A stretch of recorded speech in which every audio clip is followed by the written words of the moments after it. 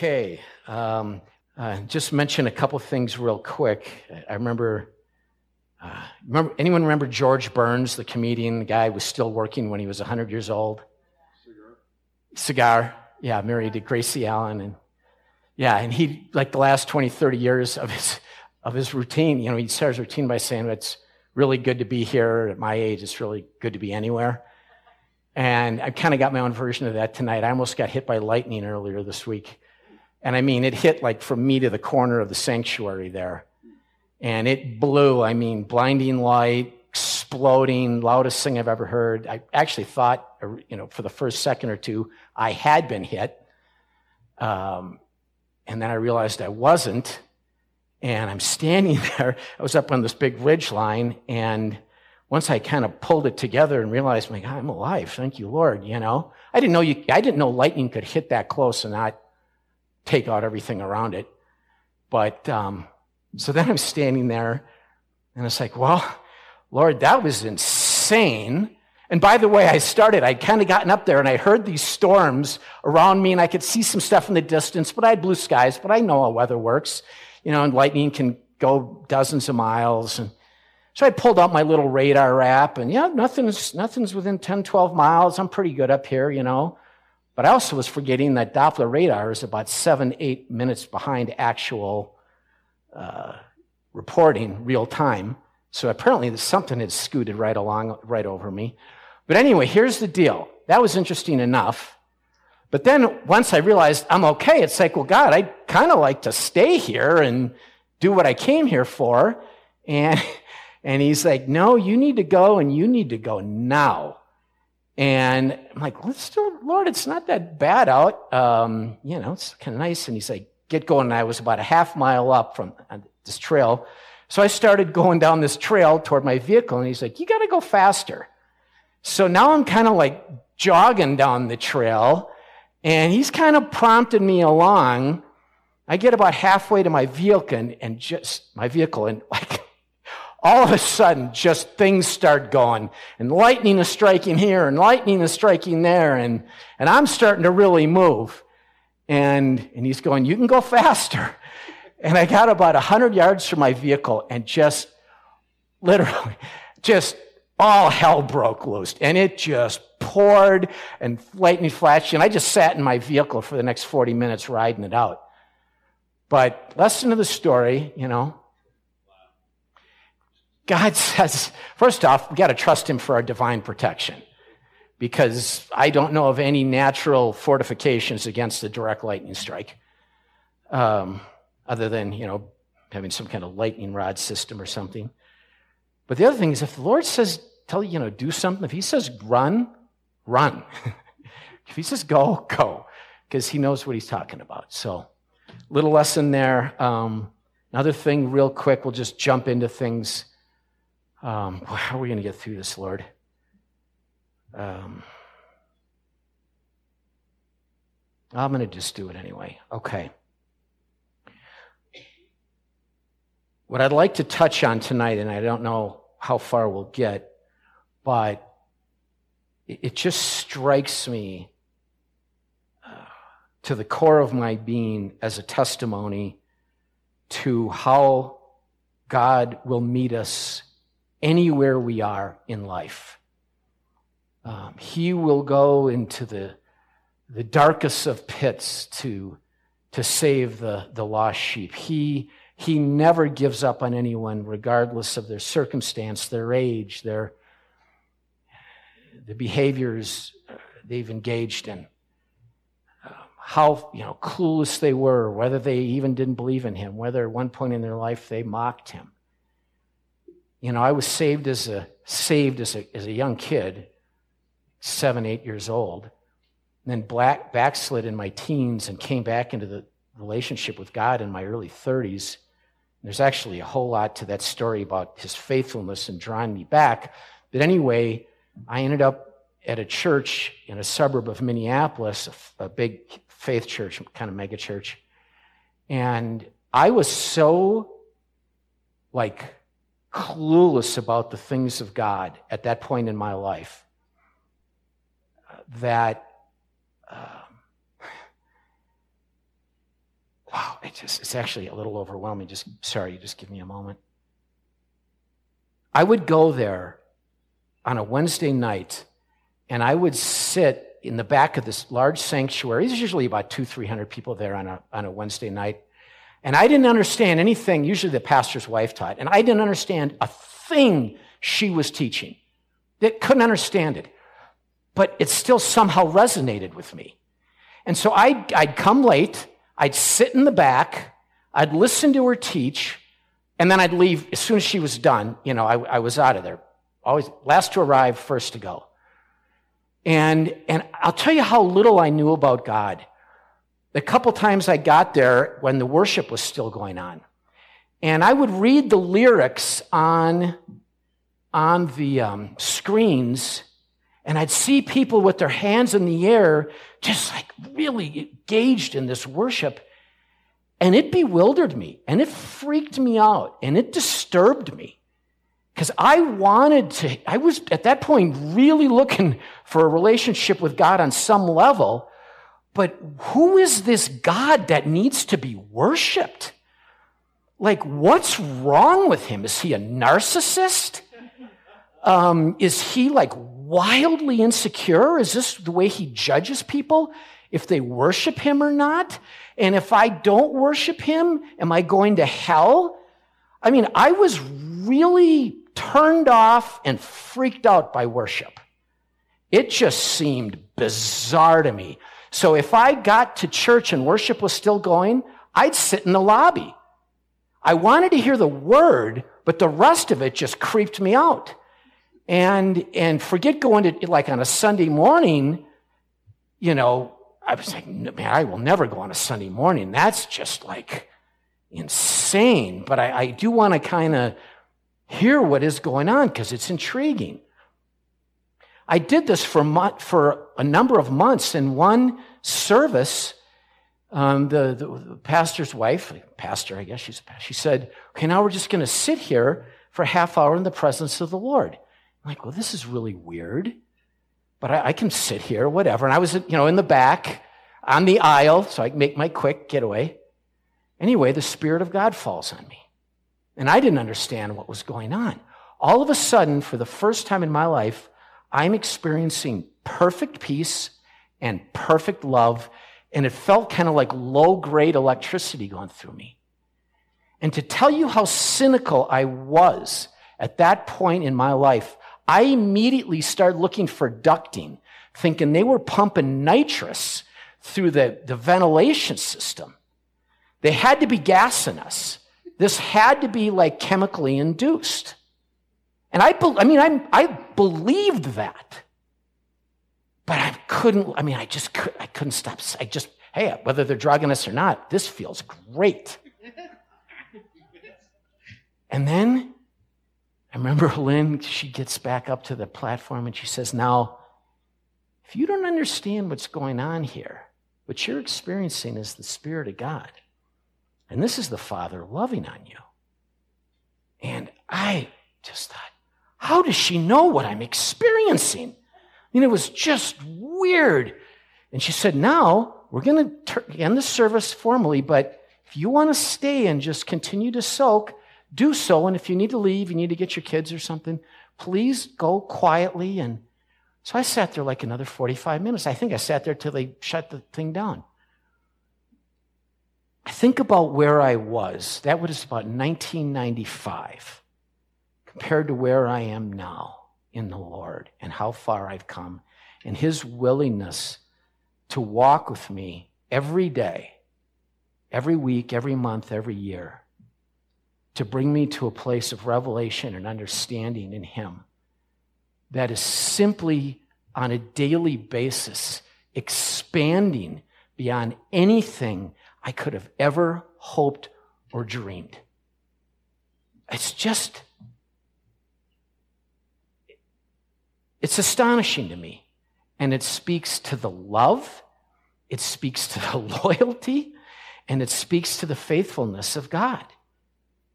And this is why it's one of the things that continues to influence me to trust him in the way I press in to what he has for the rest of my natural life. So, yeah, just I'm grateful for that. Last week, if you remember, if you were here, we hit on a number of things, including church history. And I was probably a bit harsh in my evaluation of church history in terms of it's being able to, over the course of the last 2,000 years, bring forth what I consider to be the true gospel, although there is a part of me that thinks I probably wasn't nearly harsh enough. That said, I do want to bring some clarification, because just like as the Lord told Elijah on the mount after he had slain the false priests of Baal and then was threatened by Jezebel and went hiding on the mountaintop. If you remember, he told the Lord, I'm alone, God, in the whole nation. There's no one left but me. And the Lord said to him, hey, buddy, I've reserved 7,000 people in the land who have not bowed their knee. You're not alone. And I do want to point out that during the last 2,000 years, there has always been a remnant. There's always been a remnant. And it really started in kind of as an independent thing outside of the actual church structure that existed in the early church. In about 270 AD, a couple of guys, Anthony the Great and Paul of Theros, they went out into the Egyptian desert just to engage in contemplative prayer. And they just went out there to meet God. And the one guy, I forget, I think again his name might have been Anthony the Great or something. Very wealthy guy, giving it all away, and just went out and lived like a hermit and started having these tremendous encounters with God. And this is like the Egyptian desert, right? And more people started coming out because they started hearing these extraordinary testimonies. And essentially a movement came out of it. They call it the Desert Fathers movement, but it lasted close to 200 years. At one point, there were 500,000 people living in the Egyptian desert. 500,000. This is where monastic Christianity was birthed. This is where Christian mysticism was birthed. And then out of that movement, through the centuries, there have been, mostly through monastic orders, there have been not just the example of monastic living and the contemplative lives that is expressed in the people who engage in it, but then there's been people who somehow have kind of ended up almost a cut above, if you will, in that they've gone so far in that they have exhibited extraordinary supernatural events. Teresa of Avila was one. She was a 16th century mystic, and she'd get so lost in God, and there's just multiple confirmations of this, that she would routinely levitate. As a matter of fact, they would assign nuns to her to essentially hold her down during certain services. They just grab onto her and hold on to her because it was so routine with her. Julian of Norwich, Catherine of Siena. Actually, a lot of the big mystics were women. But they essentially, if you read what they wrote, and believe me, and a lot of their theology also was a mess. So it's not like they got the theology perfect, because a lot of the theology was atrocious. But boy, did they know how to love on God and let God love them. And they committed their lives to it, and they got lost in it. And it was transformative. It transformed those around them. And of course, this has continued on through the centuries. And now what we're seeing, what I believe is actually a resurgence within the church in this kind of approach to God. Contemplative prayer, meditation, these kinds of things. And it's wonderful and it's powerful. And I think it's something we can offer to all the generations. especially the younger generations, the millennials, the Gen Zs, who are now just rejecting the church wholesale. Because I believe in that kind of intimate communal living, we have the true gospel. Last week, I put kind of a general definition to what I believe the gospel is and what it's about. And if you'll remember, we started in John 17:3, in the words of Jesus. Again, he stated only once, it's only recorded once in Scripture, he said, "This is eternal life, this is the meaning of life." He was speaking to the Father at this time. "That they may know you, the only true God, and Jesus Christ, whom you have sent." He said the meaning of life is to know the Father and to know him. Period, right? Full stop, end of story. And I tied that into John 10:14 and 15, in which Jesus said, "I know my own," that's us, right? "I know my own, and my own know me, just as the Father knows me, and I know the Father." In that verse, he's declaring we have the capacity, and again, this is a mind bender, I get it, but we have the capacity, not just the capacity, he's declared this, he's essentially prophetically spoken it over our lives, right? That we are to know him with the same knowledge and intimacy and love that exists between the Father and our Lord. This is what Scripture says. I believe this is the existential meaning of life for us both now and for all eternity.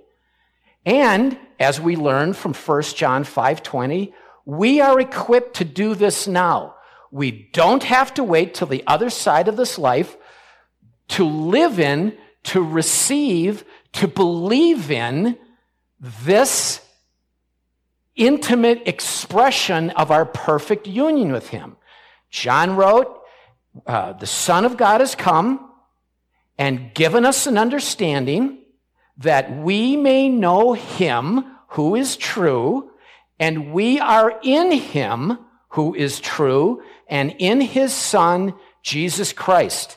This is the one true God, and this is eternal life. Brothers and sisters, we're already hardwired for this, right? We've already got this capacity. And why do we have this capacity? Because as Paul wrote in 1 Corinthians, he who is joined to the Lord is one spirit with him. Okay? We're in God. God's in us. There's no separation. God is not parceled out to us. We have perfect union. Okay? So, for me, a general definition, what I believe would be a good general definition of what I consider to be the paramount message, the foundation of the gospel would be that God, as essentially John 17:3, knowing the Father, knowing Jesus as they know each other. I really believe if I just had to pick one verse to define our reason for being, reason for creation, is that. So that's kind of a foundational framework, if you will. But you see, there's more structure we can put to that. We can add to that. In 1 Corinthians, 8:6, Paul wrote, boy, and this is really an overlooked scripture. He said, there's one God, the Father, from whom are all things. Now, catch this next part. There's one God, the Father, from whom are all things, and we exist for him. We exist for him. And there is one Lord, Jesus Christ, by whom are all things, and we exist through him. So we exist for the Father, and we exist for the Father through Jesus Christ. Now, a bunch of mature believers, we all understand the doctrine, the theology of being in Christ. It's something Paul touched on over 150 times, in Christ, we're by Christ, through Christ, in him, by him, through him, in Jesus, right, on and on. It references all the things that we have through our perfect union with Christ. Because remember, Jesus Christ, or Christology, is perfect theology. All things exist through him, in him all things consist. And he is the firstborn from the brethren. He is the one that essentially we are created in the image of, especially post the cross going forward, etc., etc. He is our big brother. He is our Lord. But what does that ultimately mean for us? Yes, it means we have his righteousness. We have his sanctification. We have his peace. We have the gifts of the Spirit. We have the fruit of the Spirit. We can experience miracles. The full work of the cross is ours. It's all these amazing things that it means that we have because we're in Christ. But what's the big takeaway? What's the big takeaway? Well, and again, that 1 Corinthians 8:6, we're told that there's one God, the Father, from whom are all things, and we exist for him. And there's a little nugget that needs to be examined, because how do we exist for the Father? Well, isn't the answer to that found in the question, in the word Father? We exist for the Father. Well, how are we existing for the Father? As his children. And how are we existing as his children? Through Jesus Christ, the one eternal Son. This, if you take John 17:3 and start putting structure to it, this is the structure that comes forth. So let's go back in time a bit. We again touched on this last week. I won't belabor it. I'm trying to keep the ball rolling here. But God is eternal, right? He's the only uncreated being that's ever been. Okay? And we know that God is love. So a billion, trillion, gazillion years ago to the gazillionth power, who was God? God was love, right? And he was the Trinity. And because he's love, there is this perfect relationship that's always existed between the Father and Jesus in the communion of the Holy Spirit. Bottom line, for me personally, above all else, and of course, the nature and character of God is infinite. I get that. He is Spirit, he's light, he's a consuming fire. Scripture offers dozens and dozens of redemptive and revelatory names of God. But who has he always been? Before he was creator, before he was judge, before he was all these things, he was Father, and Jesus was Son in the communion of the Holy Spirit. The Trinity has always been, for all time, perfect family. Who is God to me? God is family. Yes, God is love, but greater definition to that for me is God is family. Self-sustaining, perfect family. Again, he never needed to create us to continue to be perfect love, perfect family, other-giving, other-centered, perfectly relational. The only perfect relationship that's ever existed in the cosmos is the one that continues to exist.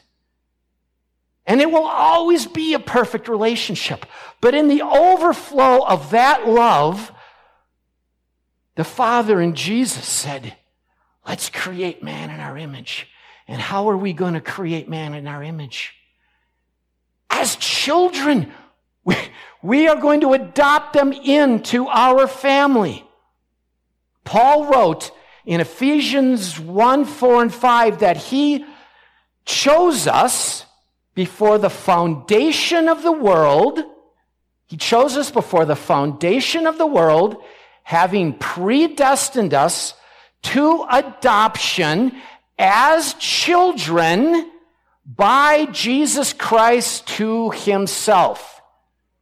It's kind of a mouthful, but you can track with it, right? Before the foundation of the world, he said, hey, just as Jesus was the lamb slain before the foundation of the world, we were chosen in him. He saw us.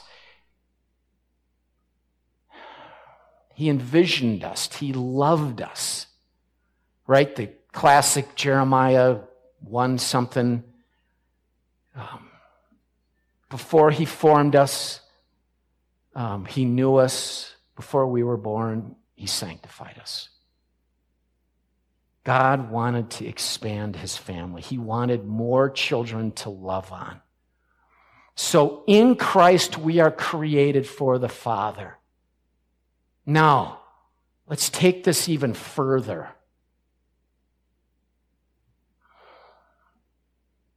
How are we relational with the Father? We know it's through union. I mean, we get the basic structure. We're in Christ. The Father's in us. The Holy Spirit's in us. We're in this perfectly melded union. But, how perfect is that union? And we can say, well, it's perfect. Yes, it is perfect. But what are we drawing from that? What are we drawing from that? And this is what I mean is this. It's very understandable to want to see ourselves in union with God, receive it, accept it, but see our relationship with the Father, with Jesus, as still marked, or it's not separated, but distinctive from the relationship they have with each other. Part of that just makes sense. But I want you to consider this. Our relationship with the Father is actually found in the relationship, now just stay with me here, found within the relationship that has always existed within Christ between the Father and Jesus. And I'm kind of making a mess. I'll try and clean it up. So the Father and Jesus have always lived in perfect relationship, right? God the Father is the perfect Father. Jesus is the perfect Son. It's a perfect familial relationship, correct? Because we are in Christ, we are actually brought into that very relationship.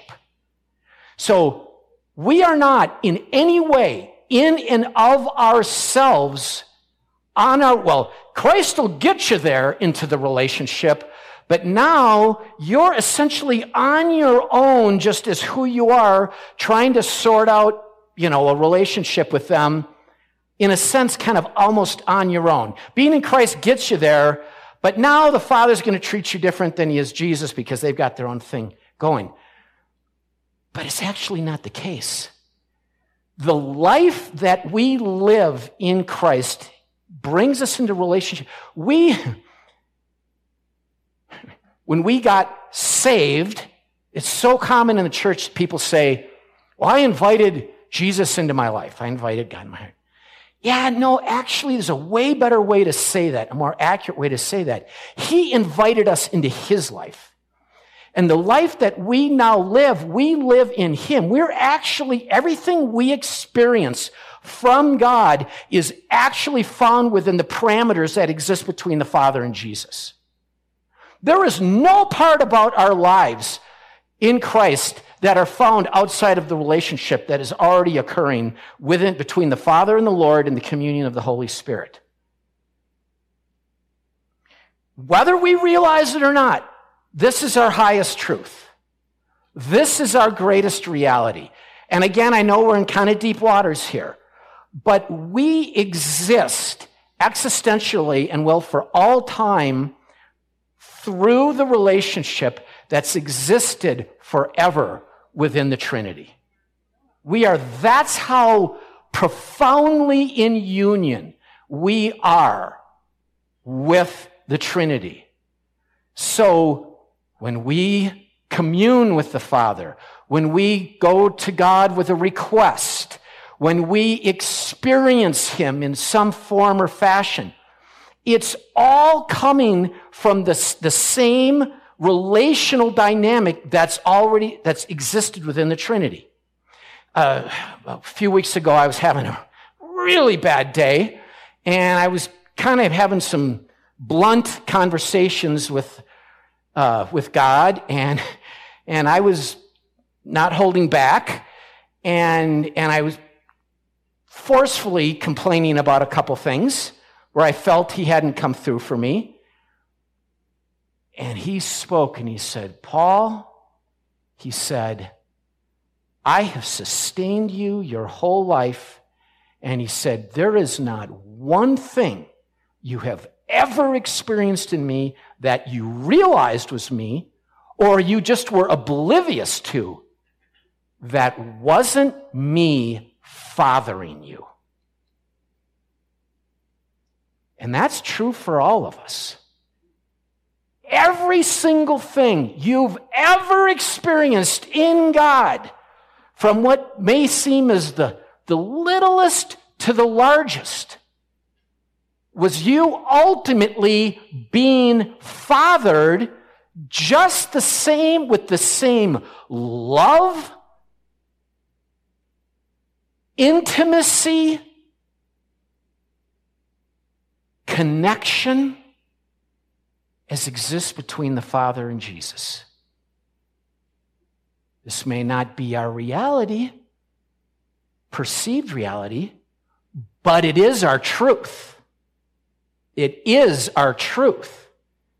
Remember how when you're starting out in the Lord and you've got some revelation that you've never had before, or righteousness or something, or He actually, might love you or whatever, and it changed you? And now it's just accepted. You haven't even thought about it. Years have gone by and you've grown in so many other things. Just because we don't get this now doesn't mean we can't get it like we got other things years ago. The true gospel is that our relationship as His children, created for the Father, is going to be our highest truth for all everlasting time. We will always be children. Everything ultimately will be filtered through our childness and Him being the Father, with Jesus, our big brother, enabling it all, and if you want to say, leading by example.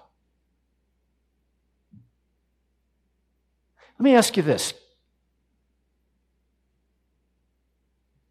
Do you live Father conscious? Like, do you get up in the morning and is your first thought Father? No, it wasn't mine. I was telling Larry and Vicky earlier today, I remember in the 90s when I was back at that church starting to come in a relationship with God. I remember asking this guy one time, I was walking down the aisle after service, and I said, okay, I kind of get the Jesus thing. He's relatable, he wore sandals and had long hair, but this Father thing, what is up? Is He real? Because my growing up, my relationship with my natural father was a disaster. I couldn't even grasp the concept. I was not Father conscious. But yet, above all else, and you can, challenge me on this. I hope this is a dialogue that continues within these walls of Joyland until, the Lord returns or whatever. But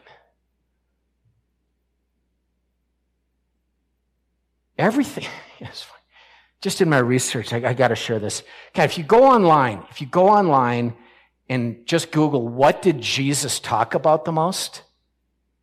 There's this amazing argument. If you just hit like the first couple pages of Google, what did Jesus talk about the most? There's kind of like this ongoing argument. One camp says he talked about money the most because he referenced money in 11 parables.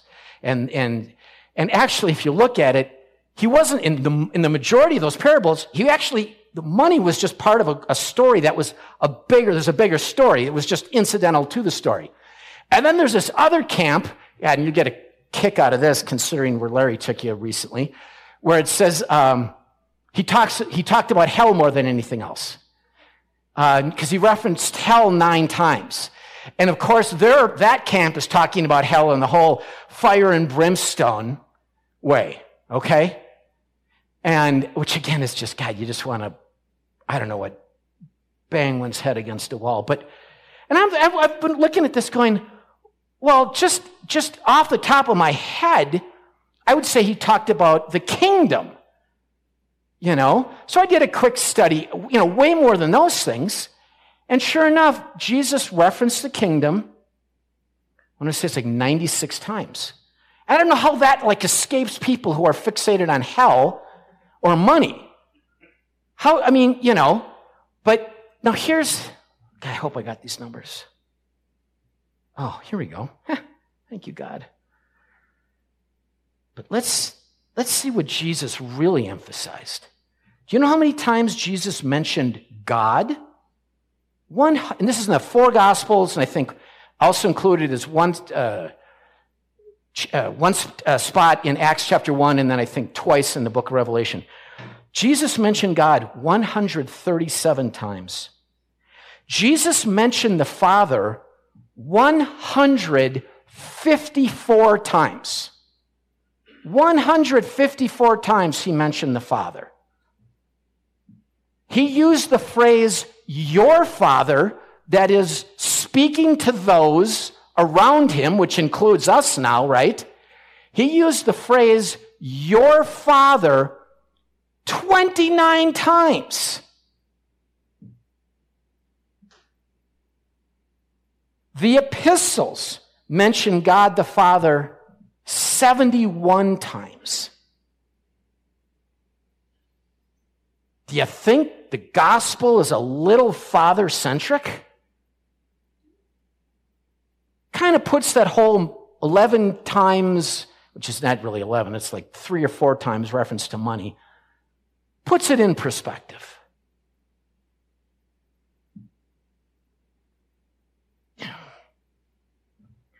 Jesus, I think I said this last week, he's the lamb slain from the foundation of the world. We get it. It's wonderful.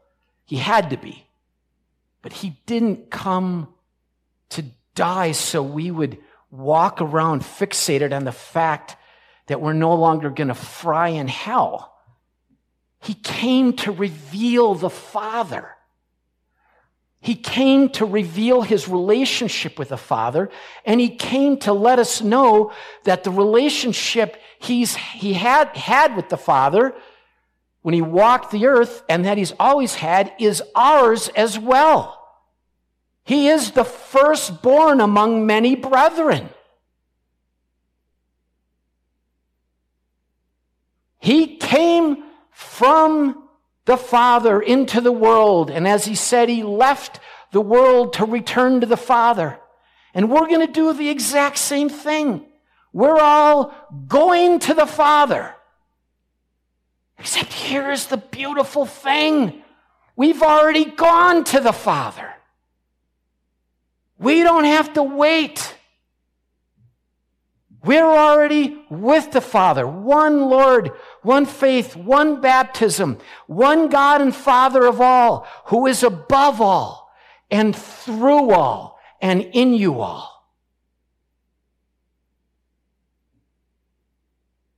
Don't wait to receive what you already have. Man, get up in the morning and go, Good morning, Father.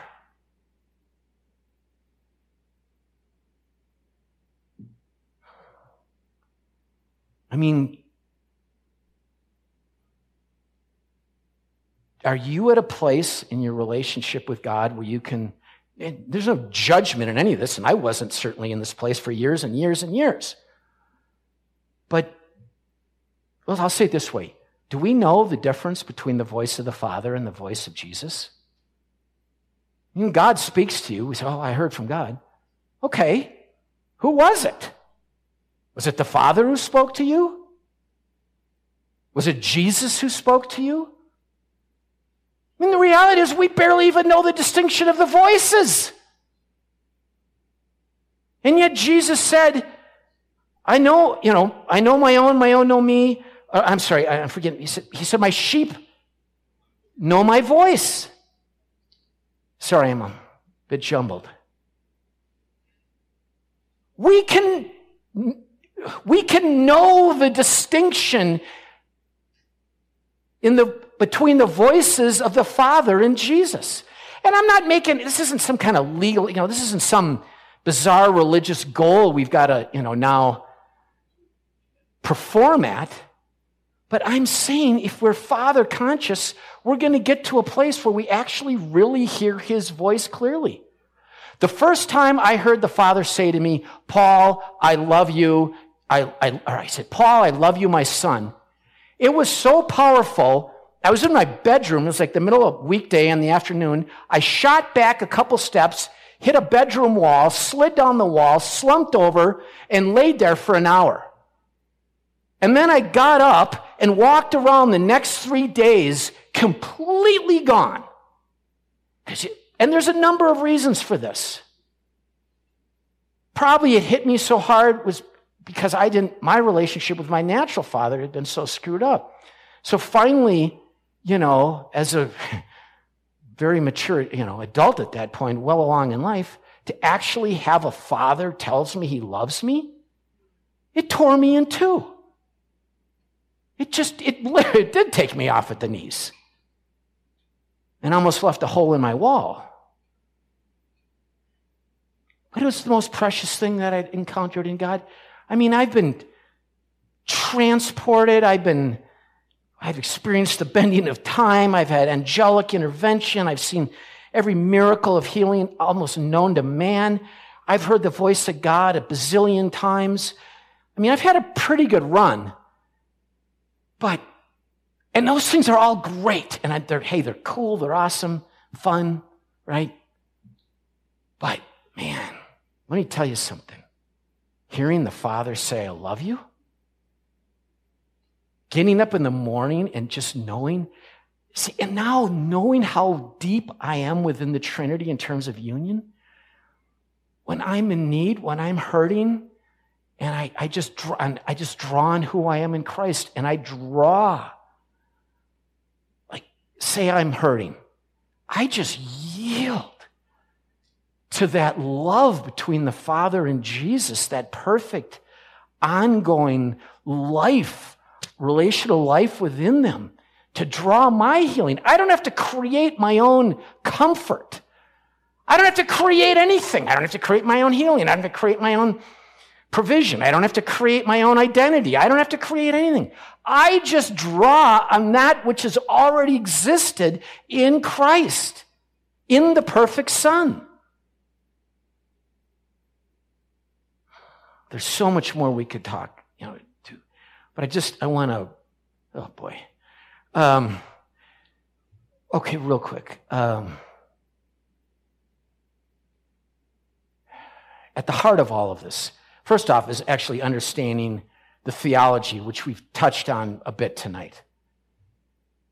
But the other thing, and this is the main thing, it's time spent with him. And, for me personally, I started a few years ago just getting before God with no agenda, no demands. I don't care, if my entire life was just on fire. It's like, God, I'm going to at least take a few hours here, and whatever you want to talk about, I'm going to listen. And that's how it started for me. And at that point, I've already had an extremely active prayer life, scripture all the time, yada, yada. I just started spending time with God with no agenda. I'm just going to live, And sure enough, after a while, he starts to talk and he starts to share things and we start to commune. The time starts to go by. And it's not what I want to talk about, it's what he wants to talk about. It's what he wants to minister. And I got to tell you, there's nothing better than that. That is the buzz of buzzes. I'd do it on my deck or out in the woods, and I can't tell you how many times I've come off the mountain, and I'll drive into town, and I am kidding you not, I'm like, where am I? And look at this. It's like the world is just bizarre and foreign. It's like, this is trippy. I'm going to quote a couple of mystics, one modern day, Evelyn Underhill, because and I'll just leave you with this. This is a woman who really went after it. These are just two quotes, because I want to encourage you to lean into this, to lay hold of this. Lay hold of your perfect sonship. Lay hold of your perfect daughterhood. It's already perfect in him. Evelyn Underhill, here we go. We mostly spend our lives conjugating three verbs: to want, to have, and to do, forgetting that none of these verbs have any ultimate significance, except so far as they are transcended by and included in the fundamental verb, to be. Just be in him. There's no goals to obtain in contemplative relationship with him, communal relationship. There's no markers, there's no start, there's no finish. It's just existing for the sake of existing. I'll give you one more, and this has been my experience, so I wanted to include this one. As your meditation becomes deeper, it will defend you from the perpetual assaults of the outer world. You will hear the busy hum of that world as a distant exterior melody and know yourself to be in some sort of withdrawn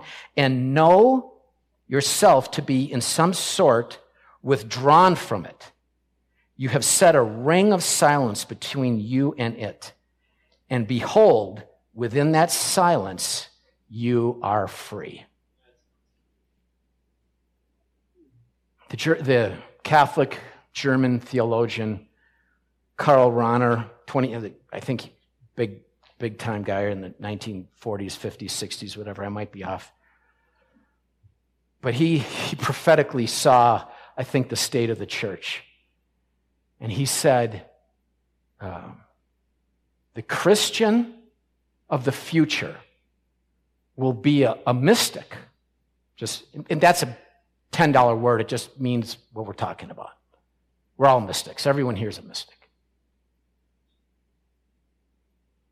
The Christian of the future will be a mystic, or there will be no Christianity at all. So, I had a lot more to go on. I was going to lead us into a little contemplative prayer thing. I'm 20 minutes over. Thank you for your indulgence. Does anyone have any questions real quick before Laurel and Vicki run a spear through me? So can you explain contemplative prayer in a few words? Well, great question. And I'm going to give you my own personal, because I actually, from what I've been doing for the number of years, I don't like actually using the word contemplative. I use it because everyone recognizes it. This is how I define things. And so you can hear, I'm going to just give you my definition. And the first two are very societally accepted. Meditation and contemplation. And meditation, goes into Eastern religions, goes to Western religions. But for me in Christianity, meditation is just essentially getting thoughts of God or oneself in God, picking one's own thoughts, and then spending time just in a quiet place with some practice breathing, yielding to that. And there's certainly benefits to be had from that. Contemplative prayer and this is the big one now, and you can get apps for this, and there's a lot of New Age apps for contemplative prayer. It's a big thing out there. But it's where someone essentially takes a scripture, a couple words, something they've gotten from the Lord, and then they quiet themselves and they just rehearse that over and over. And it's something is kind of faith Christians too, we've done with scripture ourselves, right? It's contemplative. We're yielding to the truth of it. And in that, then, there's often a manifestation of the Holy Spirit and things like that. But see, I don't do either of those things. And I'm still working on my language for this. But as of right now, I'm calling it communing or communal intimacy. And it's basically where I don't have any mantra. I don't have any verse. I've got nothing. I just go out somewhere, shut up, and then just wait on the Lord and then let him take me where he wants to take me. And you do that a couple times, and he'll start taking you places. It gets wild. And so that's my, meditation, contemplative, and then communal intimacy. Have you used or found fasting to be beneficial in this experience? I kind of already live a fasted life just for health reasons. So I would say that fasting does have an impact for sure, because I notice it just in the way I live.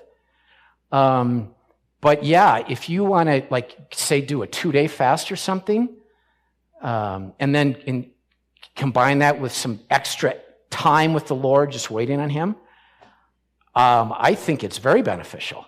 I'm not religious about it. I mean, there's no, I wouldn't say do that all the time, no. But yeah, and let him lead you in that. Yeah, absolutely. Just don't be religious about it. Fasting doesn't change God, it changes us. Yes? Can we do it anyway? The contemplative prayer for a little bit. Well, we can just take 3 minutes and do it. I mean, this is the Reader's Digest bullet point version. I'm going to call it communal prayer. I'm going to do my way.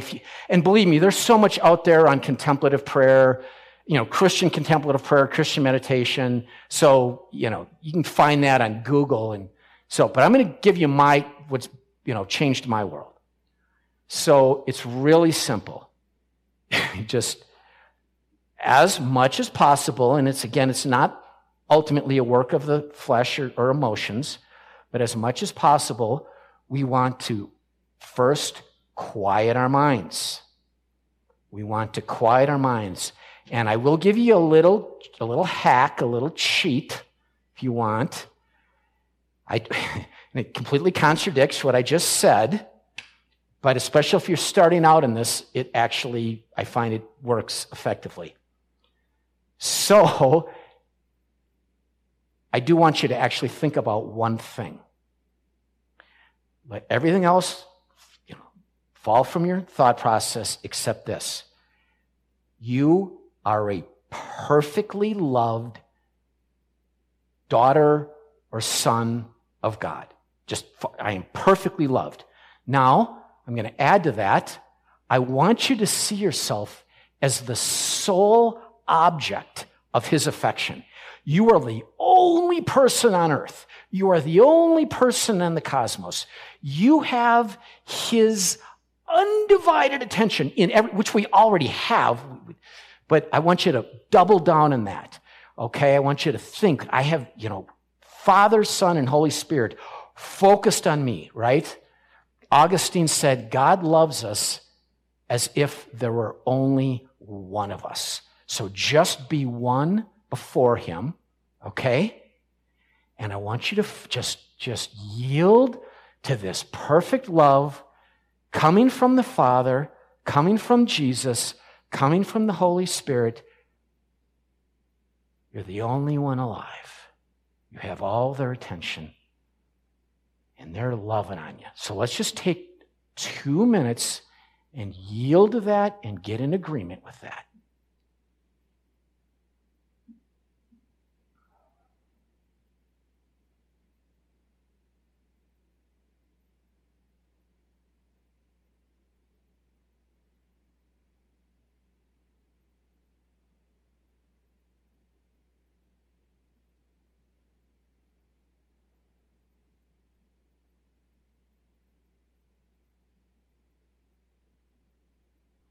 Okay, now in doing this, maybe your thoughts wanted to wander.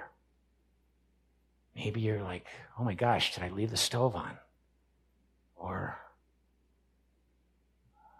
when does the football season start? It can be any crazy thought. But if you bring yourself back to the perfect love of God, you are His perfectly loved child. After a while, all the peripheral kind of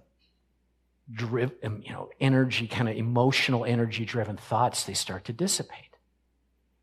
And then after a while, what you do is once you've settled in, you don't even have to consciously focus on being His perfectly loved child. Because what happens is even that focus, that singular focus falls away, and you just know you are. It's just you know. And then you stay in that moment, and you yield to that, and you just stay there. And if you're like me, you're outside, and you're just walking around. I'm a walker, I got to walk. So I'm kind of pacing around somewhere, trying not to get hit by lightning. And you just get consumed in it. And then pretty soon you recognize that your life, you have a distinct life.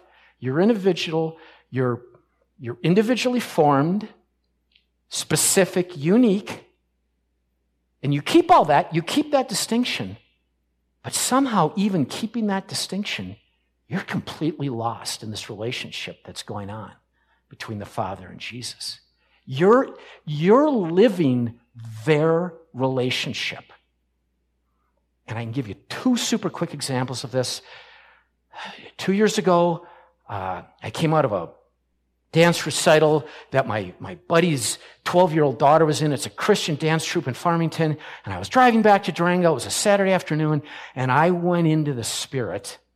And in the Spirit, I was in this place where I was tangibly experiencing the real-time love going on between the Father and Jesus in the communion of the Holy Spirit, of course.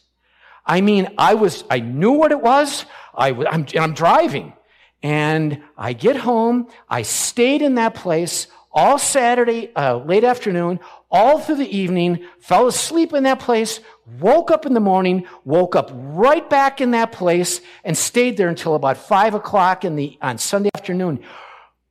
Just lost in my house, just totally tripping out on this love that's going on between the Father and Jesus.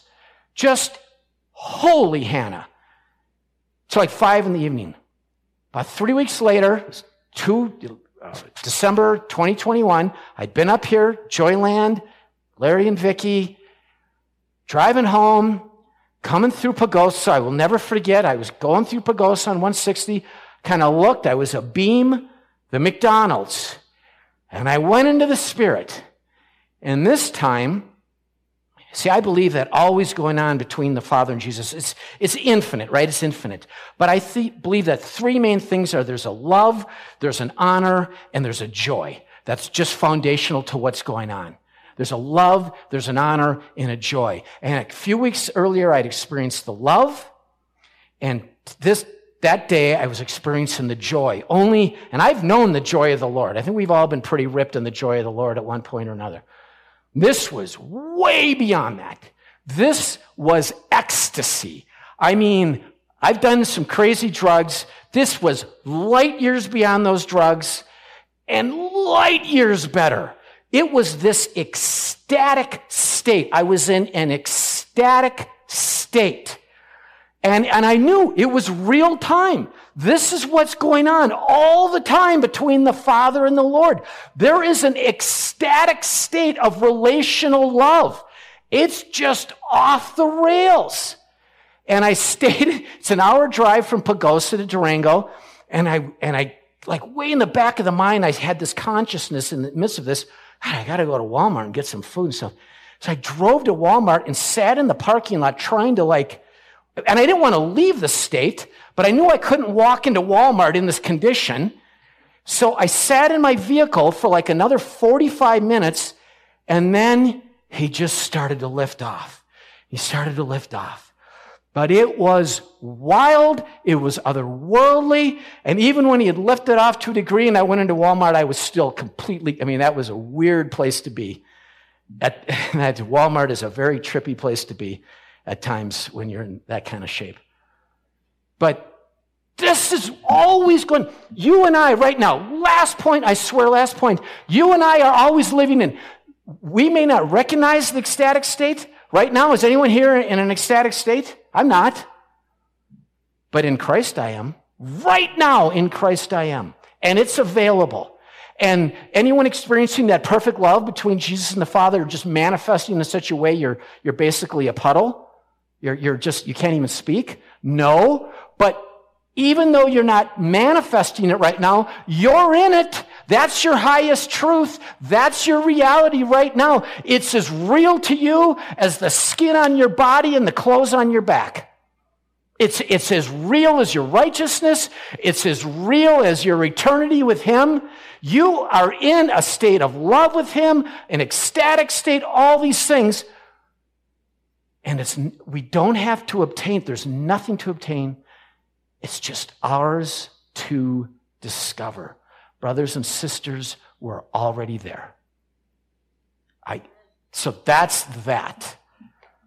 That is that. Any other questions? You will talk later over at the food table so thank you so much. And I really apologize for